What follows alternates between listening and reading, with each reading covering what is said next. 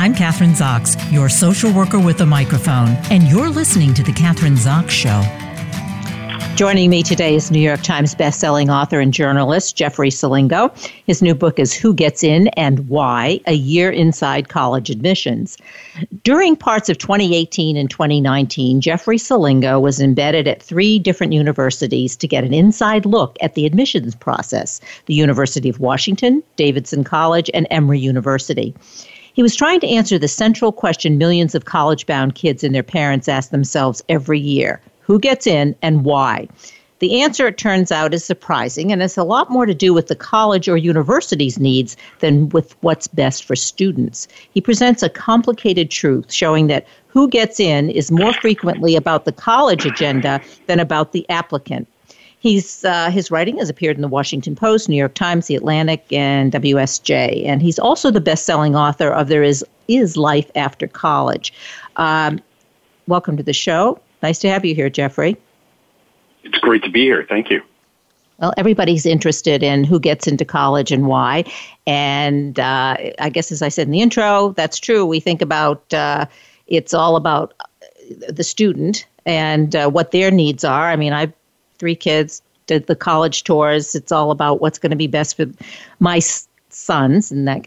But not true, you say. It's really what's best for the college. How does that work? What does that mean? So basically, the colleges are they have priorities, and they're looking to fulfill those priorities largely through admissions. So they're looking, for example, students from all 50 states or particular regions of the country. They're obviously looking for more students of color, different racial and ethnic backgrounds, as well as sometimes more men, because there's many more women in college these days. They're looking for more English majors or philosophy majors to fill those departments. And sometimes the needs might be very narrow. They might need a tight end for the football team or a third baseman for the baseball team. And so those are the priorities. They all, and many schools also need full payers. Those are the priorities that are really driving admissions. And so as I remind readers, just because a college accepts 25% of applicants doesn't mean you have a 1 in 4 chance of getting in. Okay, so you chose 3 different colleges, and I'm going to ask you why you chose those 3: University of Washington, Davidson College, and Emory University. Because they're very different, or their admissions process different, or why those particularly those 3? One was one was as random. One reason was as random as admission sometimes is, and those are because those were the 3 institutions that allowed me in. I went to 24. I approached 24 different colleges and universities, and those 3 said yes. There's another reason, though, for those 3, in that they are very different types of schools. So I was only looking mostly at selective institutions. There are about 200 colleges and universities in the country that accept fewer than 50% who apply. So 1 in 2 students. And I wanted selective institutions because obviously if they're not selective, meaning they take basically everybody who applies, it's less interesting. And those are not the schools that everybody's applying to either. So I wanted to look at selective institutions. Emory is a big private in an urban area. I wanted to get a big public because 80% of American students go to public universities, and that's the University of Washington, and then a small liberal arts college in Davidson College in North Carolina. So it also gave me basically the 3 types of institutions as well. So, Jeffrey, but they are selective institutions and different, as you say, university, college. No Ivy League schools. Or were they? Did you want to? No, I didn't. No. I actually didn't want any of the Ivies or Stanford or the University of Chicago. I didn't want places that were essentially impossible to get in. Most of the Ivies are single-digit percentages of acceptance rates. I wanted places that where decisions are being made on applicants, but they don't seem so impossible. So a place like Emory, for example, has a 15% acceptance rate. And these others have, Davidson's around that as well, and then the University of Washington is in the 40% range. So I wanted places that were not impossible to get into. All right, so you got accepted at these 3 colleges. Yes, exactly. Right. And after your acceptance, what did you find, and what were the differences among these 3, or were there differences. No, there were very big differences among the three. And so a Davidson, for example, gets 5,000, 6,000 applicants per cycle, where an Emory gets 30,000, where a University of Washington gets 40,000+ applications. So the biggest difference is just in the number of applications they get, but they all have essentially the same amount of time to review those applications. So they all have slightly different review processes. All of them, though, use something called holistic admissions, which is copied by elite colleges everywhere. And holistic admissions basically means colleges are looking beyond grades and test scores to decide who gets in. If we were only looking at quantifiable numbers like GPA and test scores, we could actually have a computer admit students to college. But all of these institutions are looking at what they call the whole student. They're looking at reading essays, reading recommendations, looking at activities, really digging deep into a student's course offerings that they took in high school, their high school curriculum, to see how difficult of course collection they took. So they're looking at all of these different things in what's called holistic review. At the end of the day, though, holistic review is the way I put it in the book. It allows institutions to kind of do what they want to do and admit that class the way they want to admit it, going back to those priorities we were talking about earlier. So the test scores are given, the grades are given, and then you take a look at the holistic approach, which means what they would have, like we're looking for an oboe player, or we're looking for a swimmer, or we're looking. Is that what you're talking about? Or no, the holistic approach is really the holistic approach is how they review the application itself. So they're not just looking at grades and test scores. They are looking at other things in the application. So in Emory, for example, grades its applicants on intellectual curiosity, on extracurricular activities, and on the academic side of things. So they're looking, and Emory and Davidson are very similar in that way. So they're looking again at the whole student, not just the grades. They're looking at extracurricular activities. They're looking at these essays, and they're giving students. They rate them on a scale of 1 to 5 in both cases. So a student who has participated in a lot of activities, a student who has had a great high school curriculum and has scored high grades in it might get a 5. Others might get a 3. As I put in the book, it has the precision of judging an Olympic figure skater. Or even landing somebody on the moon, but in many ways it's a lot more ambiguous than that. And I could read an essay. I could read an essay and give somebody a 5, and somebody else could read an essay and give them a 3, meaning the admissions officers. Aren't there layers of admissions officers as well, that they have a whole pile of applicants, and then there's a group of admissions officers who read them, and then if they pass the muster or whatever, they go on to the next, and it goes on to the next. Yeah, and all these schools do that somewhat differently. So at Emory, for example, they have what's called a paired reading system. So the application, there's a rough sorting that happens. So when you get 30,000 applications like an Emory does, there are some students clearly that are well above the bar, and there are students that are clearly well below the bar. Everybody gets read. Everybody gets reviewed. They call the review reading. Everybody gets reviewed, but some are so simple to make decisions, right? Automatically in, automatically out. It's those people that are in the middle, closer to the middle, that are more difficult to decide. So at Emory, for example, those applications, that first review is done in teams of 2 readers. It's called a committee-based approach. A number of selective colleges now use it, where you have 2 readers in a room together. They split the application in half. One looks at the high school record, grades, test scores, and curriculum, and the other person looks at everything else in the file, the essays, the recommendations, and then they talk about it. Davidson does something different, which is the old school way of doing things, and that is individual readers, meaning individual admissions officers, read an application, and then they pass it on to what's called a second reader to read it. So they still have 2 people review it, but they review it instead of synchronously, they review it consecutively one after another. And then it eventually goes to a bigger committee to make the tougher decisions. And again, every school runs its committees differently. A small school like Davidson is able to take every applicant before a bigger committee, where a school like Emory is not able to do that because they have too many applications.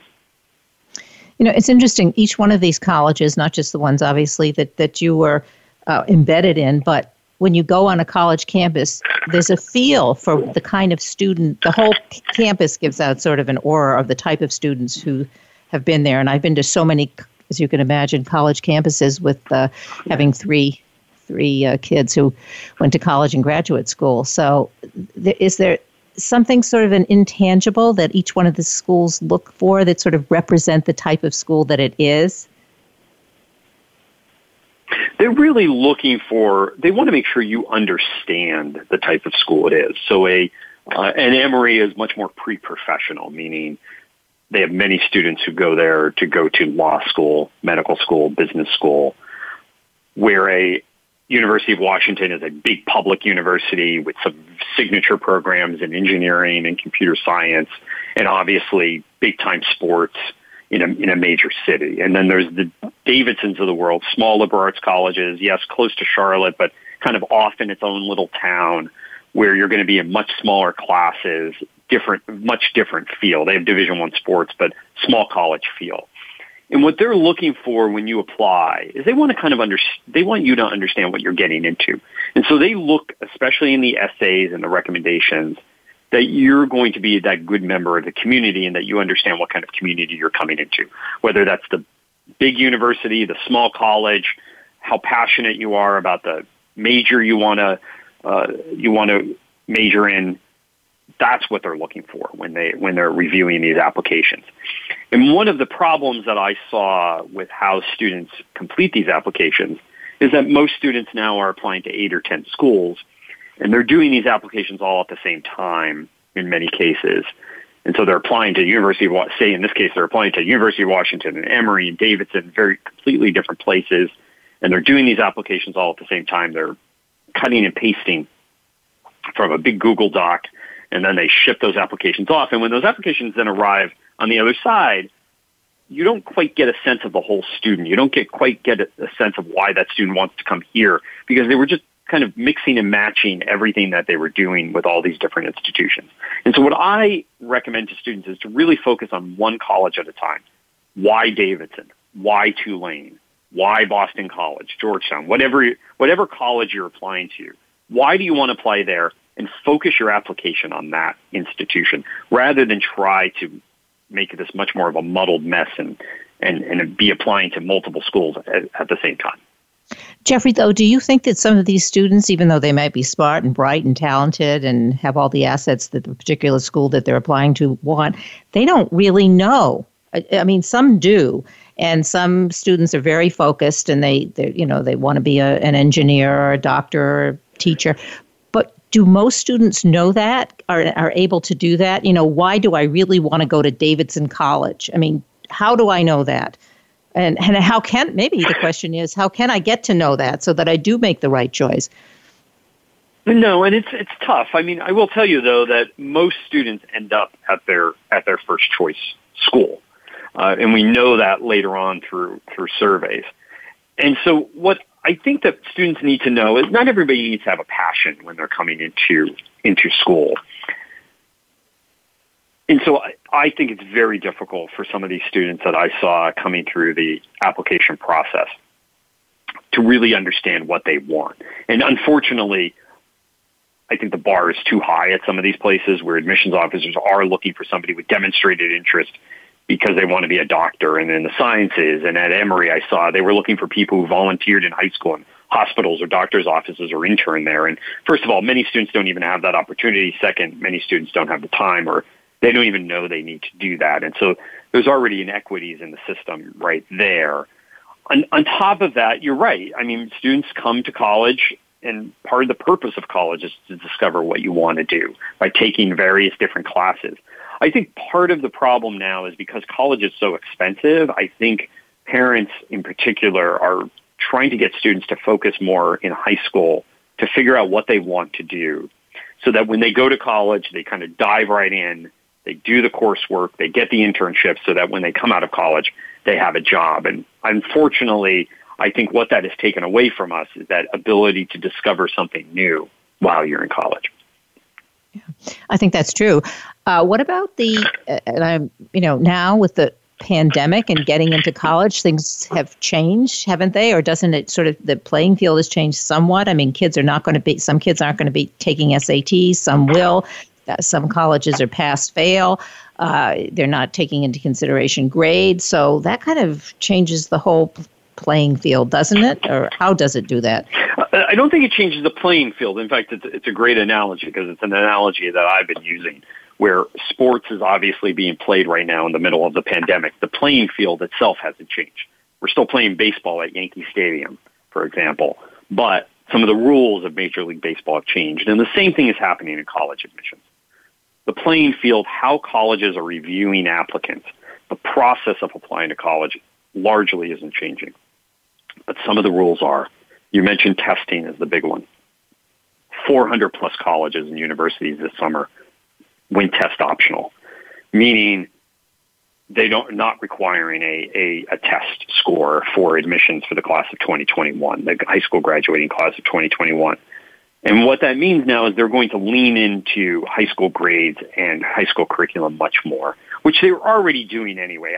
I point out in the book that parents and students are in love with testing more than college officials are, because they know from the research, meaning the admissions officers know from the research, that the SAT and ACT score predict freshman year grades, but what really predicts success in college are the courses you took in high school and how well you did in them. Did you take difficult courses in high school, and did you do well in them?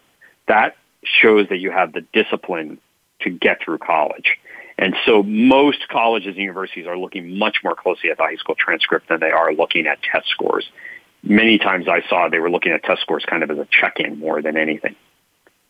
And so in many ways, that's why colleges felt like they could give up on the test score, particularly for this year when it's so difficult for so many students to take the test.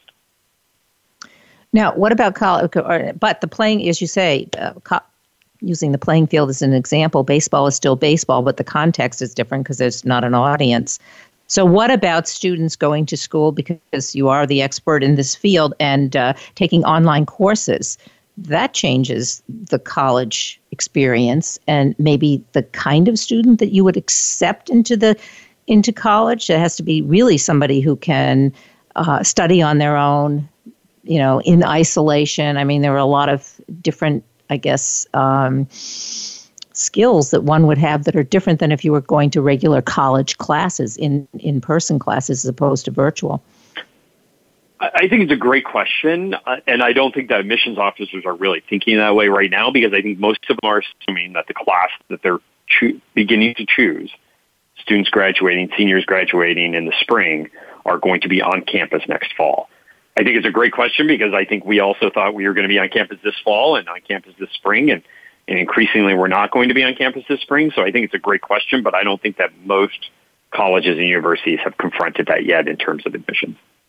Yeah. And another piece of that is that, you're not going to be able to, all these extracurricular, I call them extracurricular activities, or the additional things that you do in college wouldn't necessarily be there either in terms of contributing to the whole college experience, whether it's some sports are not available, the debating team. I mean, you can go on and on. The extracurriculars will be absent. So it seems to me that would change everything in terms of who you're looking for as a student. But that remains to be seen. Yes, I mean, and part of the problem is that I think what colleges and universities are looking for in terms of extracurricular activities is just like they're looking at grades. They're looking for upward trends. They want to make sure that students are continuing to learn. And the same is true in extracurricular activities. If they see on your application that you participated in an activity your freshman and sophomore year of high school and started at your junior year of high school, and then the coronavirus canceled the spring of your high school activities, and obviously you may not be able to do them in the fall of your senior year, they're going to assume that you were doing that anyway. Where I think this hurts students are those students who may not have figured out what they wanted to do in high school and maybe just started an activity their junior year. Or it may hurt those students who are on their way to becoming captain of their team or president of their club. That may show in their list of activities, but those are the students it's going to hurt the most. But you still have the rest of the high school record, which I think is critical for trying to figure out what students might have done in high school if there were no coronavirus. Yeah. I think the topic of resilience comes in. How are these students, how resilient are they when they can't go to their graduation, when they can't do all, when some of this stuff is taken away from them their junior and senior year? How do they respond to that? Or how have they responded to that? To me, that would be part of the admissions. I'm not an admissions officer, and I think that's what colleges are looking for. They're looking for people who can navigate that ambiguity, because in many ways that's what learning is. You don't know all the answers. Things change. And colleges are really looking for, especially selective colleges, they want to make sure, do these students have what is often called a growth mindset? Do they feel like they haven't learned everything? Do they want to learn more? Are they naturally curious? Are they able to navigate that ambiguity and deal and problem solve? Those are some of the things that colleges are looking for in the application. They want to make sure that students still have room to grow when they come to college. And so in many ways, how they're responding to this pandemic, I think, is key. The other thing about the pandemic is that it's affecting everybody across the world, sometimes in equal measure. So how it impacts one individual student, I don't think, is going to be an issue, because it is impacting everybody, including, by the way, the admissions officers themselves. They really have a lot of empathy, I think, for the students this year, because it's not like a student faced something at home that you might, as an admissions officer, might understand, or maybe there was a natural disaster in your home state, and you, again, as an admissions officer 5 states away, might not understand that. We all have a common understanding of what's happened here over the last 6 months. And so in many ways, I think they're going to have more empathy for students. Interesting. So what would you say, I just want to get back to there's 3 schools you went to. When you were in bed, what did embedded mean? What did you do? So I spent, obviously there were 3 different schools in 3 different physical locations, 3 different geographies, so I couldn't be there every day at every school. I spent different parts of the reading season with them. So some of these schools have what's called early decision, where students are able to apply early and get an early answer. I went both to Davidson and Emory for that part of it.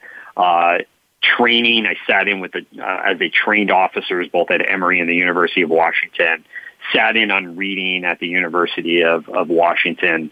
And what I meant when I say embedded, I sat in the offices, I read along with them,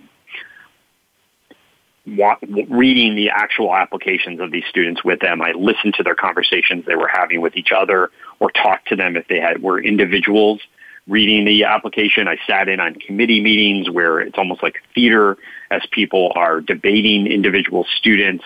So I sat with them throughout the process. Boy, when I'm listening to you, I'm thinking any parent, that's why we have to buy your book, Who Gets In and Why, a year inside college admissions, because any parent would want to be a fly on the wall listening. That's essentially what I was. I was a fly on the wall. Yeah. And I went in and out at different parts of the reading season and the decision season. I was there in November, December, January, February, basically right through the beginning of March, when they send out acceptances and rejections. Well, great talking to you today, and obviously very important information.